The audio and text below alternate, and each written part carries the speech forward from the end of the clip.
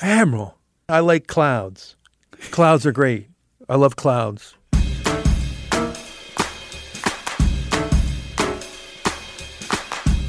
Is there anything better than a big breakfast spread in front of you? Eggs and pancakes and waffles and whatever the hell else you can get your hands on in the morning. You want my short answer or my long answer?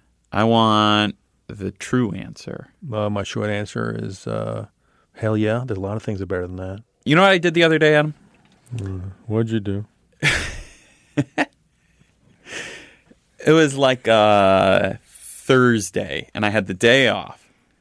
And I went to a bistro in Manhattan called Lafayette. It's a very good French brasserie.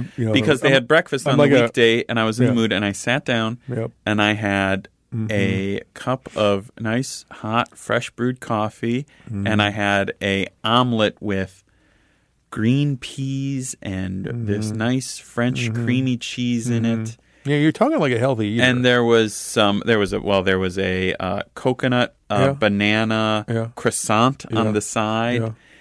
And I ate it, and I just felt like this was going to be one of the best days. A good day. Because I think, just of the start, there is nothing better than breakfast. No. I think breakfast is one of those Rorschach things in the food world. Like either you're a breakfast lover or you're not.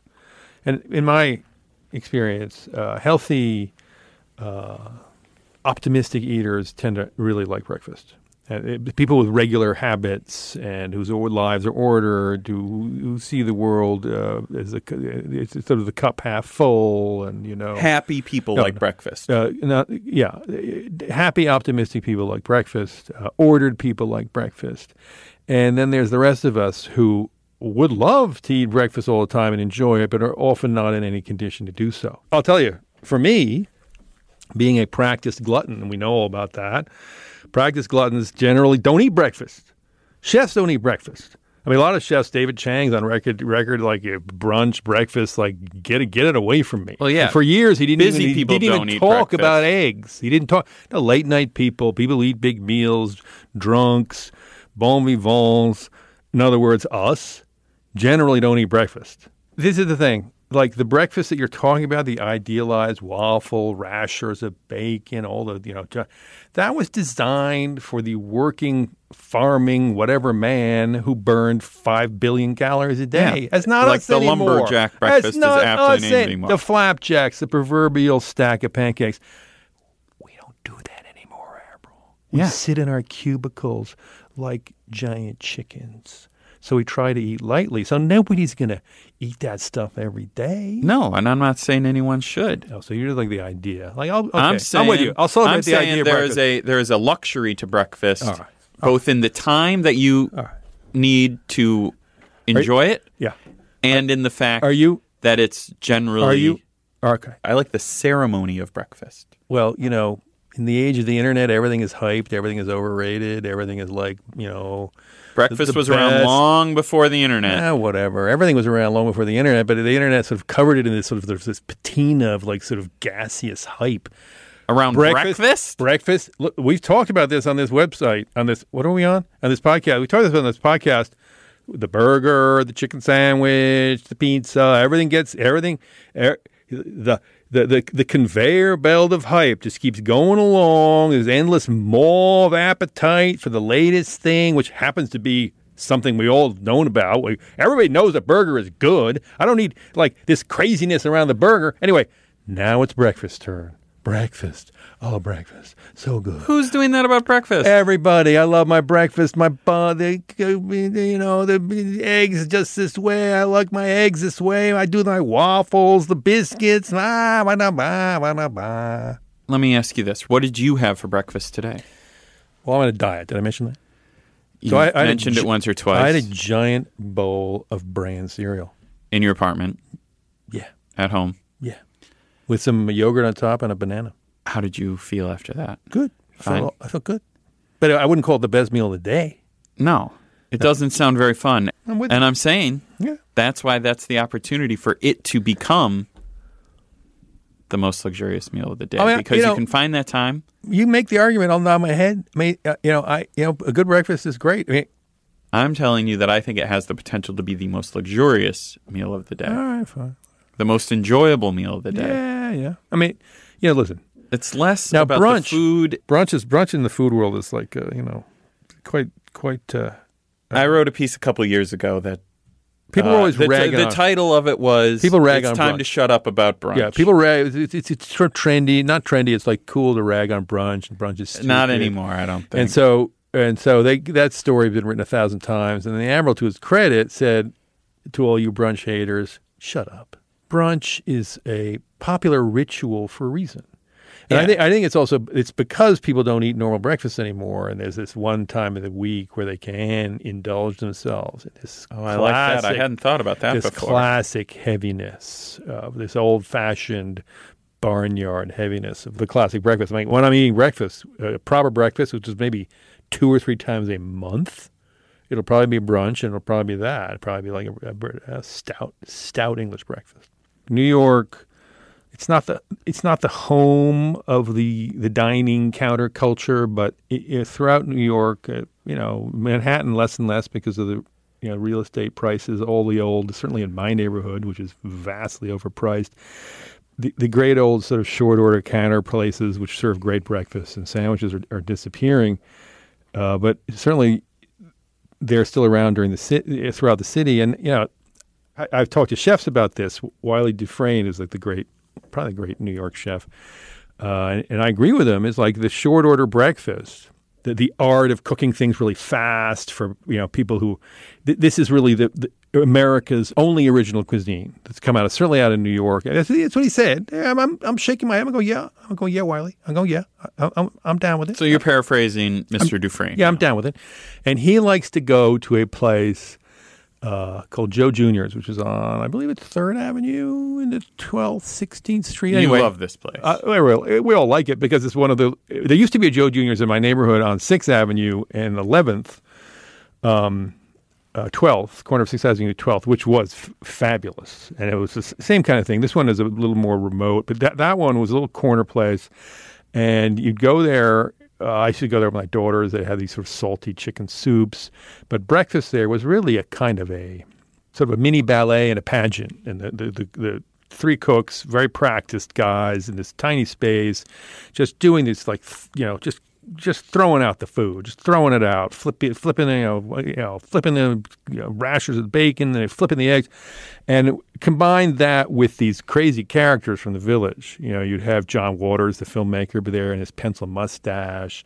You'd have all sorts of eccentrics walking in off the street. It really was sort of a scene. But Wiley likes this place because it's that pageant. And he also he's being a chef. He's peculiar, and he says he likes to judge a counter short order breakfast by one thing. What do you think that thing is? The eggs. Wrong. The fresh squeezed orange juice. Yeah. Okay. It's sort of like Zen-like. He's sort of like it's like I can tell, and he thinks that place, Joe Junior's on 3rd Avenue, has the best. You know what I like? You brought this topic up in Scandinavia, you're on vacation, Europe. Oh, I'm always in Scandinavia. Sure, lots. I'm always there. Yeah, and they have these spreads in front of you. You go down, and it's just, here's anything you could want, more so than American places. Smorgasbord, is that what you're talking about? No, this is something different. I would but say Italy, it's the same way. I would say that might France, be it's the same way. You have these beautiful lunch meats. You have these cured fishes. You have fresh vegetables. So is that your favorite? There's something about it that just makes you very happy to start your day with that. That's my least favorite, but that's your least favorite? I don't like that. So my favorite breakfast, bran flakes in your apartment. We've already established. No, it's not favorite. That's what I had this morning. But I think two maybe some day old coffee to wash it down. 2 cultural cuisines do breakfast in a fabulous way. The first one may have even invented it.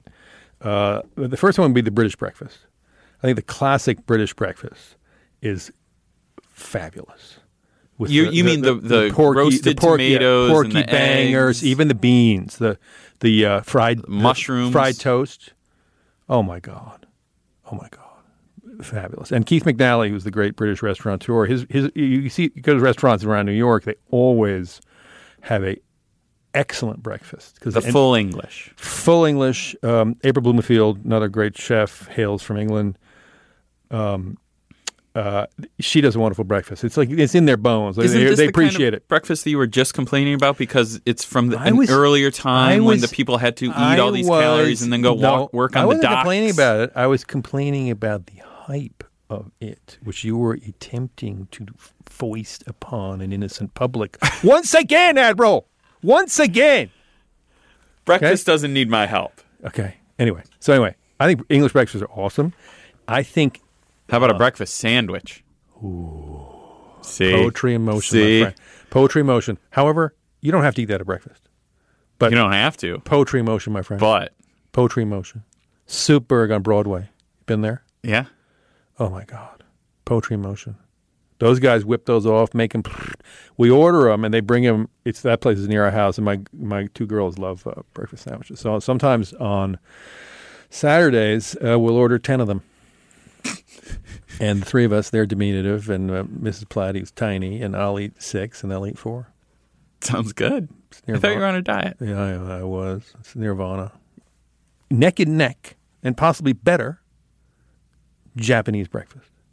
That is the pinnacle of health and nourishment, the Japanese breakfast. You have some fish, protein, maybe it's grilled, maybe it's not.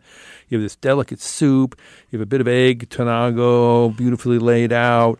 It is a mini smorgasbord on a tray, perfectly calibrated in a nutritional way to give you what you need to get to the next meal, and beautiful.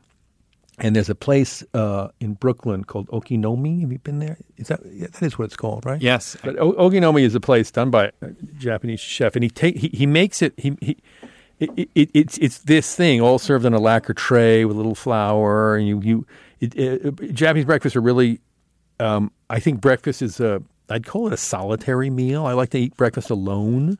And you eat it, it's just like you eat it peacefully, and there's not a lot of muss, not a lot of fuss. It's all perfectly done. It's very modestly priced, and it's delicious. This is what I'm talking about. This is what I'm talking about. You know what? As I find myself talking about breakfast, I find myself thinking, I really love breakfast. It's Japanese breakfast. I'm liking the sound of this. Anyway, Chinese breakfasts are great, also, depending on what region you are. But again, that's mostly savory.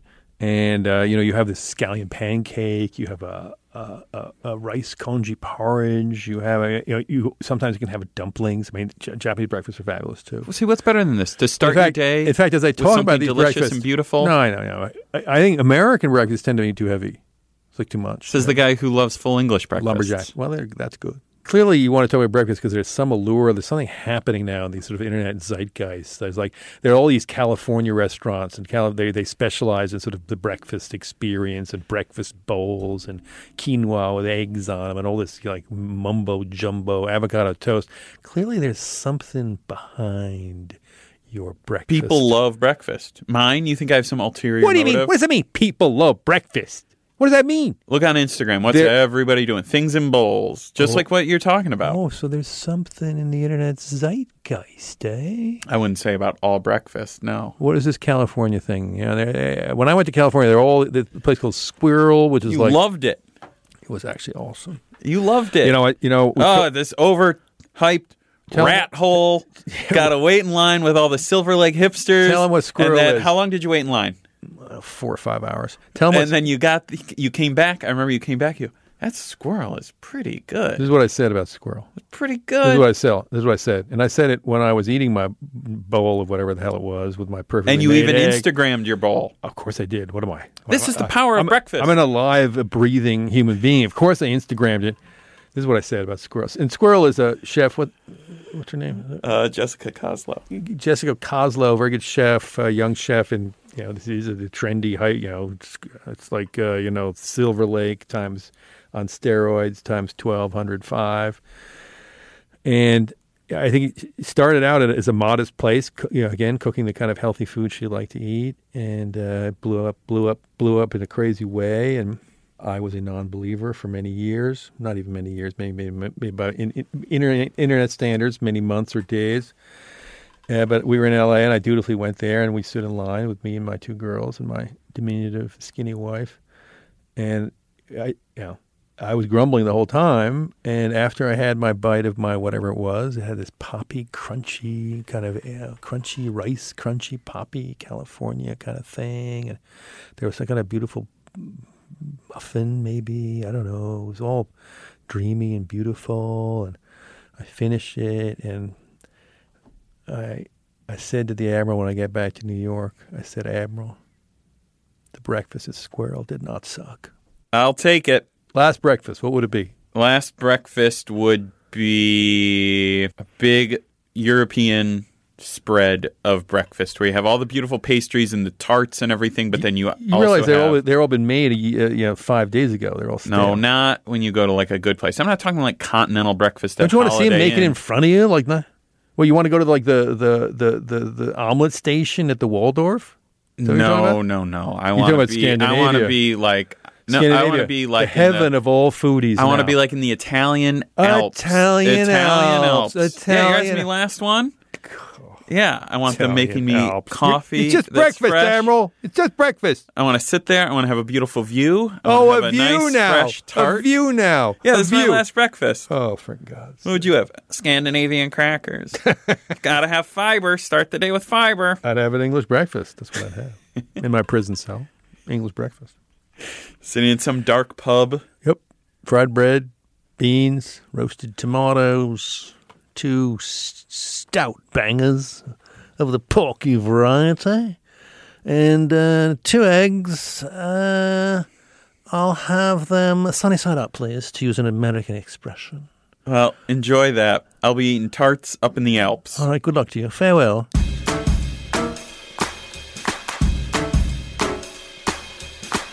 That's going to do it for us, for Mr. Platt. I am Alan Sitzma. Our thanks, as always, to Sam Dingman. Sam, how many thumbs up for breakfast?